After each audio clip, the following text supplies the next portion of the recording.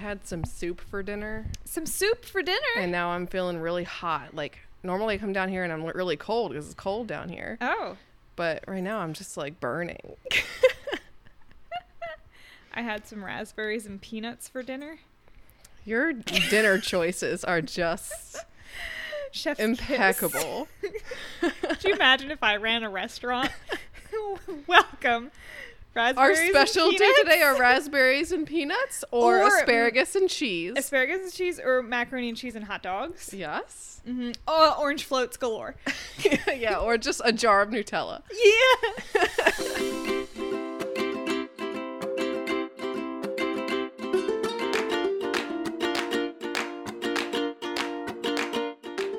So what are we talking about today, Paige? I have no idea. I don't know. I picked it 10 minutes ago. Good. This is my favorite circumstance. I really hope they can't hear Lina, like, gnawing on her bone over there. Like, if you can, I'm sorry. Yeah. I don't feel like doing anything about it. What's that called? ASMR? Enjoy. The sounds of Carolina. It's only ASMR. If she were doing it right in the microphone, oh my word, that would be a disaster. We could do, what if we did that as our podcast? We just did ASMR for 30 minutes. I'm sure there's a podcast out there. Oh, I'm sure that exists. Probably multiple. I am not an ASMR fan. I just gotta me neither. say. Can we just briefly let's talk about ASMR. Cringiest ASMR noises. Any mouth noises at all. Thank you. Thank you. I can't. No, I love and adore dogs with all my heart. But the sound of a dog's tongue licking anything, I can't. But if they're like licking me, like the action of them licking doesn't bother me. It's the sound. Okay, but you know what? Literally just yesterday, I was watching my cat eat her wet food, and we like really water down her wet food, so it's like soup. Yum. And she's just like lapping it up basically, but I just remember sitting there thinking, I love this sound. Ew. Oh, gross. Like, I know you hate, I mean, okay, I still don't understand why you love or you don't mind big dogs licking you, but if a small dog or a cat licks you, thinking about a small tongue licking me, just like it sends like a shiver through my spine. But like a large tongue isn't as surprising, maybe. Ew, no. I love little tongues. Ew, no. Of like cats or dogs. Little tongues are creepy. I did not like it when my small dog would lick me. But like cat tongues are like sandpaper, so they make a different sound. So why is that better? It's not as gross sounding. Ugh. If Lina licks me, it's like a slop. If my cat licks me, it's like ew, no. Like cats' tongues licking is like nails on a chalkboard for me. It's like little tiny scrapes of nails. Yeah, that's great. No, they're not little nails. They're just like a little sandpaper. No. And small dog tongues, the same thing. Just, I don't know why. Just little tongues. I can't. I find it personally offensive that you don't like little animal licks. Because I love like little animals. It's all that I own ever. I literally, if I could change it, I would, but I can't. Like my cousin's dog, I love Ella. You know Ella. I love Ella, but like she gives me the heebie-jeebies whenever and I she find licks that so me. offensive. I'm sorry. I don't know why it's like the smaller, the worse it is. Like, so if like a turtle licked you, you would just die right there. Maybe. I don't know. It depends on the sound that happens.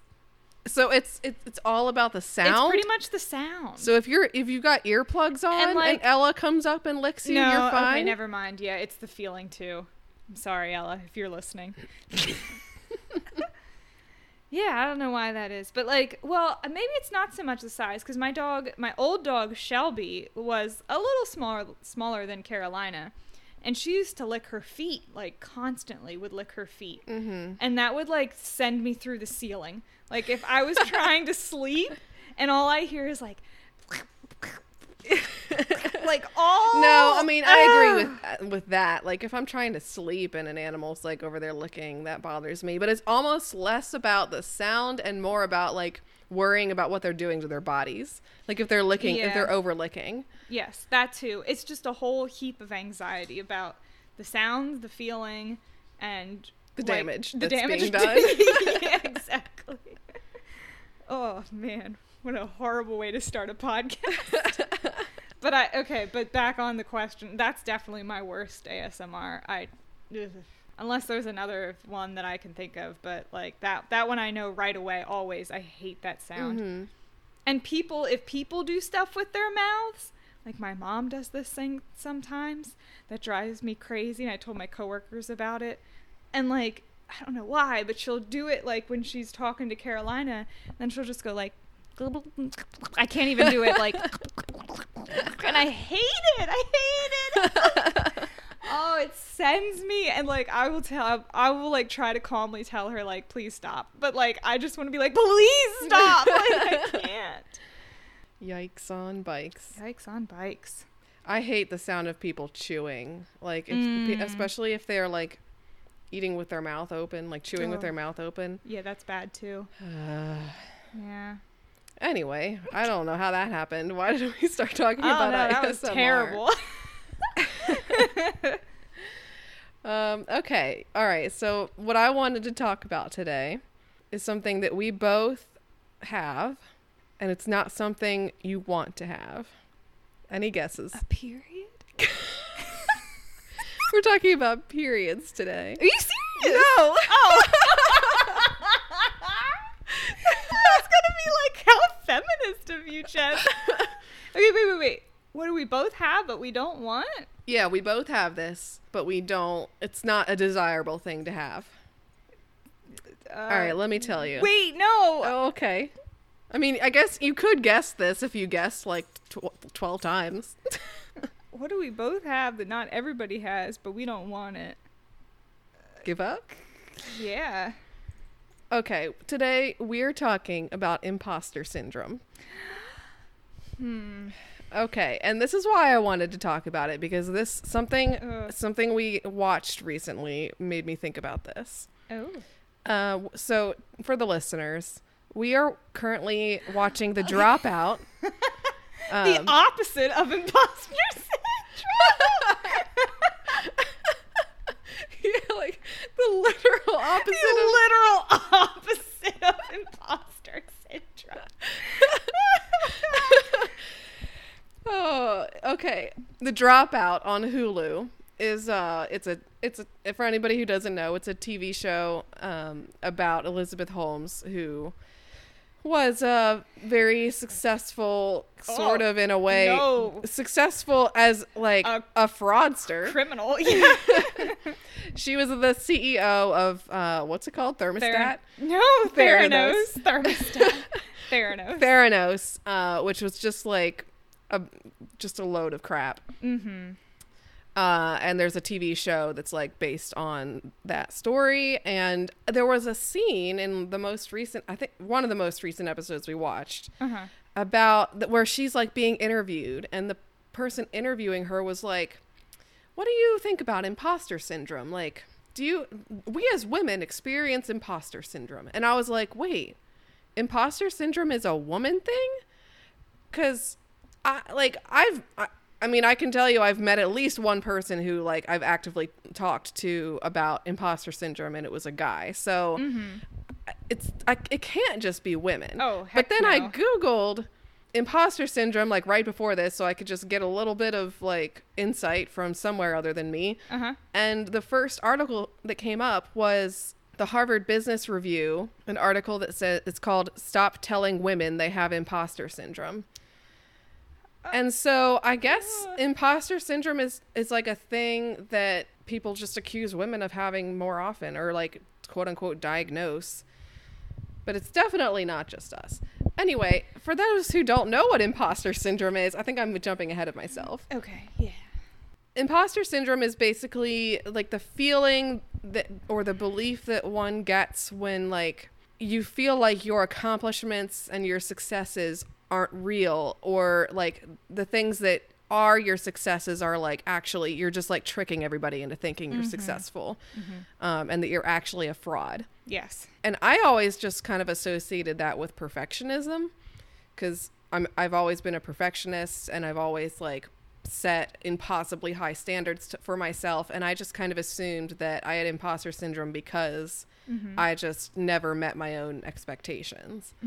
But I mean, there's definitely a difference. I feel like it's so much deeper than that, because I feel like imposter syndrome is about because like perfectionism is like you're never gonna reach like this high, you know, but like imposter syndrome is like I cannot do anything. Like I did not accomplish anything with this. Like I am a complete and utter fraud. But I definitely think they go hand in hand. But like there's something about imposter syndrome that's just so much deeper, that is like I am not, everything that I accomplish actually adds up to nothing, which is like very sad. But I think that there's an extra layer to that, where like everything that you accomplish that's adding up, like everybody else thinks it's an accomplishment, but you are actually like just faking it till you make it. Yeah. Is like what it feels like. So it's not just like, oh, I'm doing all this stuff, but it really doesn't mean anything. But it's like, I'm doing all this stuff, it doesn't mean anything, but everybody else thinks it means something. I'm just like tricking everyone into thinking it means something. Yeah. So like for me, my literal job title includes photographer right now. But I'm not like a photographer like other people. Like I don't feel like a photographer like the way most people would say like their profession is a photographer. Because if I'm like, oh yeah, I'm a photographer, I'm like, but I'm like a junior photographer. Like in my mind, even though like there's no reason for me to not at this point like say I do this professionally. Yeah, and you're looking at me like I'm crazy, but that's exactly what imposter syndrome does, because it's like, oh yeah, like of course, like in my mind it makes sense, like yeah, I'm not as good as everybody else, so I must be impostering everybody. Yeah, that's exactly what it is. I think imposter syndrome hits you the hardest when like it involves titles, when you're like labeled something and you're just like, no, like I could never. And then it's just like you said with photography. And the reason that I like equate this with perfectionism is because like theoretically, if you're perfect, like you know everything. And if you are labeled, if I'm labeled, like say, Lina, you were just all about the ASMR today. The noises today. If I'm given a label, that label comes with, in my mind, everything anyone could possibly know about photography is under that label. Yes. So if you give me that label, photographer, I'm like, but I don't know everything. Yes. I don't know everything about a camera. You need to know everything that anyone has ever known about photography. And because I don't, I'm like, well, then they gave me the title photographer, but I mean, I've tricked them. I've done it. Yep. I feel like that's a really good way to explain it. So you made a really good point. Like, it's all about labels. Like, everybody's loving these labels recently, and it's like, sometimes the labels are just like detrimental. Because I feel like with a label comes a lot of weight of like, you have to know everything that anyone has ever known about that subject.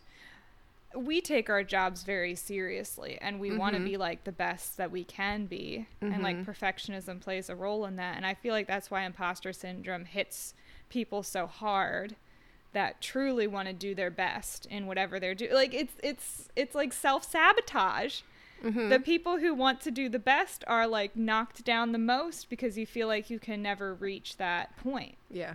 Then there's people like Elizabeth Holmes that are completely the opposite and are just like, I have no knowledge in this, or this. But I think I do. Yeah, but guess what? I am a scientist. I am a CEO. And I'm going to literally trick everyone. Yeah, and I'm going to fool everyone to think that I am these things, even though I have nothing to prove for it. But anyway, this article that I brought up in the Harvard Business Review, Stop Telling Women They Have Imposter Syndrome.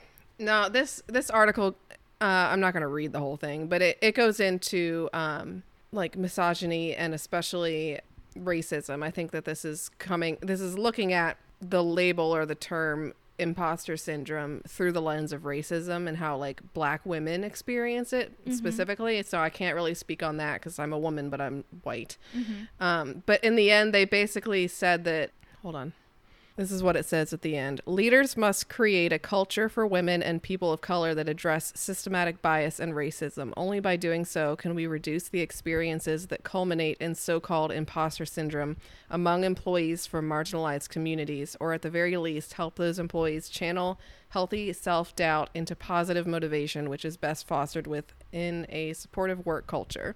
So in summary, this article was saying that like often we will say that a woman has imposter syndrome when in reality it's like the environment that they're in that is like causing it. It's not like coming from the woman's own psyche. It's just like the environment or the culture that they're put in isn't like built to, I guess, help them actually recognize their accomplishments.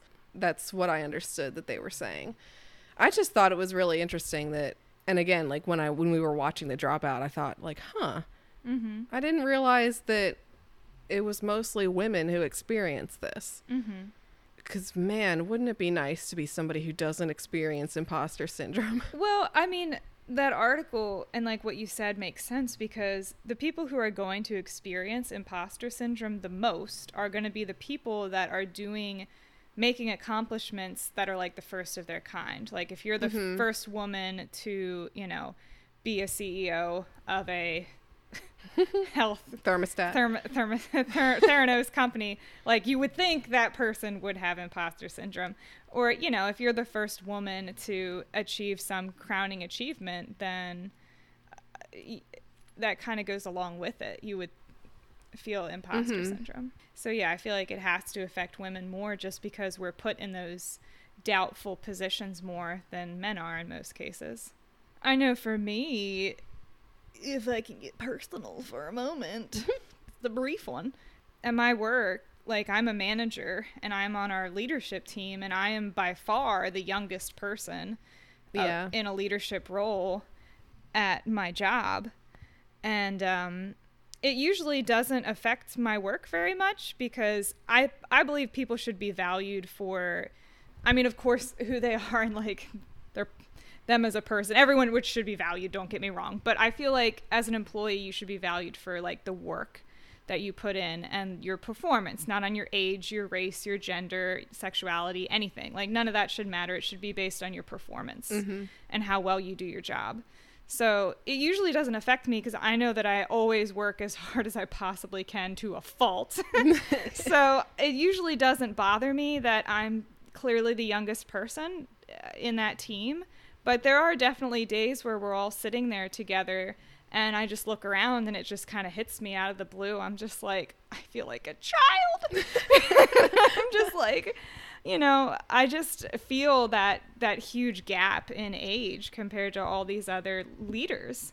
And it does kind of throw you for like a couple minutes. And then I have to remind myself, you know, it's okay. You're here for a reason. And you also, like, you start to think, when you have imposter syndrome, you start to think it is based on other people's thoughts. Because then I'll be sitting there thinking, like, do all of these people think that I'm a child? Do they think I'm not capable? Or, like, what are their thoughts about me? Do they think I'm a fraud?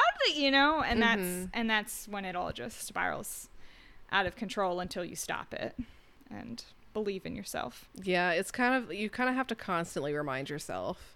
Like there's no just like getting rid of imposter syndrome. No, at least not in our case. If there was a cure for imposter syndrome, that'd be great. Like I'm sure there's celebrities and people of great success out there that just look in the mirror, like Taylor Swift just looks in the mirror and she's just like, did I write all those songs? Did I win all those awards? You think she looks in the mirror and does that? I don't know. Maybe she does. I mean, who knows? I mean, I'm guarantee there's celebrities out there who look in the mirror and doubt themselves. I think that's why some celebrities are a little messed up out there, because they have imposter syndrome. And they have to keep working and throwing themselves out there to prove to themselves that they're worth something, No offense, Taylor Swift, you're great. And that's... You just like jumped on Taylor Swift. I mean, I don't mean to. It's a very humanizing thing to do. We think that to be a celebrity, you have to have no doubt in yourself. But I think you have a lot of doubt in yourself when you're a celebrity. Yeah, I feel like if I became a celebrity, I would be a mess. Yeah, me too. I don't really want to talk about my book. But I think it's so hard for me to write a stupid book is because I can't see myself as a writer or an author because it just seems impossible. It just seems impossible. So, like, imposter syndrome hits me hard with that because writing is hard and you have to believe in yourself, and a lot of times I don't. And then I don't type a word because it just feels useless, I guess. But I hope to get there someday. But is that about imposter syndrome or just because I've always gotten the impression that your struggle with writing is more about, I mean, writing is hard, yes, but that doesn't mean you have imposter syndrome just because you just like struggle to get a book on a page or words on a page. You've always seemed like you are like more embarrassed for people to read your writing just because you just wonder if what you're writing is silly or not. But I don't know if that's quite the same as imposter syndrome, because like imposter syndrome I feel like would be more like people are gonna love this book but it's actually not good. I think I compare myself a lot to other authors. Yeah, no, I definitely have the issue with being afraid that what I'm writing is coming from a child. My biggest fear is that I am a child. Yeah, I definitely have a fear that what I'm writing is embarrassing and that everyone will laugh at me. But I do compare myself to other authors and think, how in the world did they write such a complicated and like exquisite world and story, and I can never do that. Like, okay. Mine will never be that perfect. Even though theirs isn't perfect, I just think, how is that possible? How can they do that? I can never do that. I guess the story will just live in my head, and then goodbye. Yeah, so I don't know. But I do think imposter syndrome plays a big part in that, because it's very difficult to imagine myself as an actual author or even just a writer.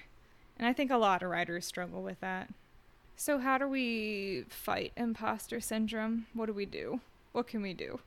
I don't know, because it doesn't really seem to help when other people tell you, no, you're doing great. Like, your photography is great. Your stickers are great. Your writing is great. It backfires. Like, why does it backfire? Because the whole idea of imposter syndrome is that you feel like you're tricking other people into thinking you're successful. And the better you are, like, the worse you are. So if somebody tells you that you're doing great, you're like, well, then my fraud is working. Yeah, it's like a never-ending battle. So it's more like you have to do self-talk, and you have to convince yourself. Yeah, because there's nothing anyone can say to you that's going to change your mindset. Yeah. Is there anything that you don't have imposter syndrome with? Like, is there anything that you're really good at and you recognize that you are really good at it? Long pause. Nope, like I'm literally going through all of my things that I do, and I'm just like, I'm pretty good at that, and then I'm like, no, I'm not. Then I go to the next one, I'm like, all right, well, that's I'm okay at, and I'm like, no, but you're not perfect at it, so no. Yeah, like all I can say is that I'm okay at everything. Okay. That's a hard question. Because I feel like it's hard to say, like, yeah, no, I'm completely confident that I am the best. Well, that's not what I asked. At this. Didn't ask you if you were the best. I asked if there's anything that you are really good at, that you recognize that you're really good at, and that the successes in that area are valid, And you're not tricking anyone into thinking that they're good. They really are good. Okay. Well, you're a good TikToker. That's not what I asked. It doesn't count. It doesn't count if you tell me that. Although I was literally going to say, if I had to pick anything, I do think I am really good at making TikToks. I think that they aren't I feel like my TikToks are not appreciated at the level that they should be. So that's... Whoa. There's... Wow. There's one area okay, where you Elizabeth Holmes over here. Invest in my TikToking. Give me $50 million. I'm at every Walgreens. I feel like it's just hard too, because to answer that question, I feel like you're like breaking like the humble contract. Like I have like a humble contract with myself. Okay. So okay. And like to answer that question, which that's probably an issue, but so the fact that I just admitted that I'm good at making TikToks is making me look like a jerk. Is that what you're saying? No. Well, no. But if I would do that, then I would look like a jerk. Yeah, I have a very, very hard time like admitting to things that I'm good at. Because I feel like if I do, then I'm breaking like some unforeseen rule. Do you think that, and I guess this is hard to answer because we're both in the same age group, but do you think that imposter syndrome is like mostly among millennials? Like, do you think there are boomers out there thinking that they're tricking everybody into thinking they're great? I don't know. That's an interesting question. I feel like if we take a look back, because I feel like lots of people talk about the millennial age group was like the participation trophy age group. Like, I hate that. I hate that too. But because who gave them to us? It's kind of true, yeah. But it is true. Like in our age group, everyone just suddenly decided that like success is not actually as successful and failure is not actually as much failure. Like everyone's on the same playing field. Mm-hmm. You know, like if you play softball like I did and I was horrible at it, I still got a trophy, just like the other girls that are like stellar superstars and are getting college scholarships, and like I'm the loser that like can't catch a ball for my life. Yeah, you're making a really good point. Yeah, so I feel like our age group was told as kids that you're successful even when you're not. Mm-hmm. So then now that we're older and we are successful, we're like, wait, no, I'm not. I'm still that loser that can't play softball, but people are giving me trophies. So it's all the boomers' fault, is what you're saying. I mean, I think just psychologically, it does mess with you as a kid if you're rewarded for not doing anything. But I feel like there's definitely boomers out there with imposter syndrome. I feel like maybe they just fake it better than we do. I don't know. Or they don't recognize that it's imposter syndrome, or they just don't talk about it. I do feel like millennials and Gen Z like talk about stuff more. Oh, yeah, for sure. Yeah, I think we're much more open in some cases. That was good. What, the whole discussion? No, that... Your point you made?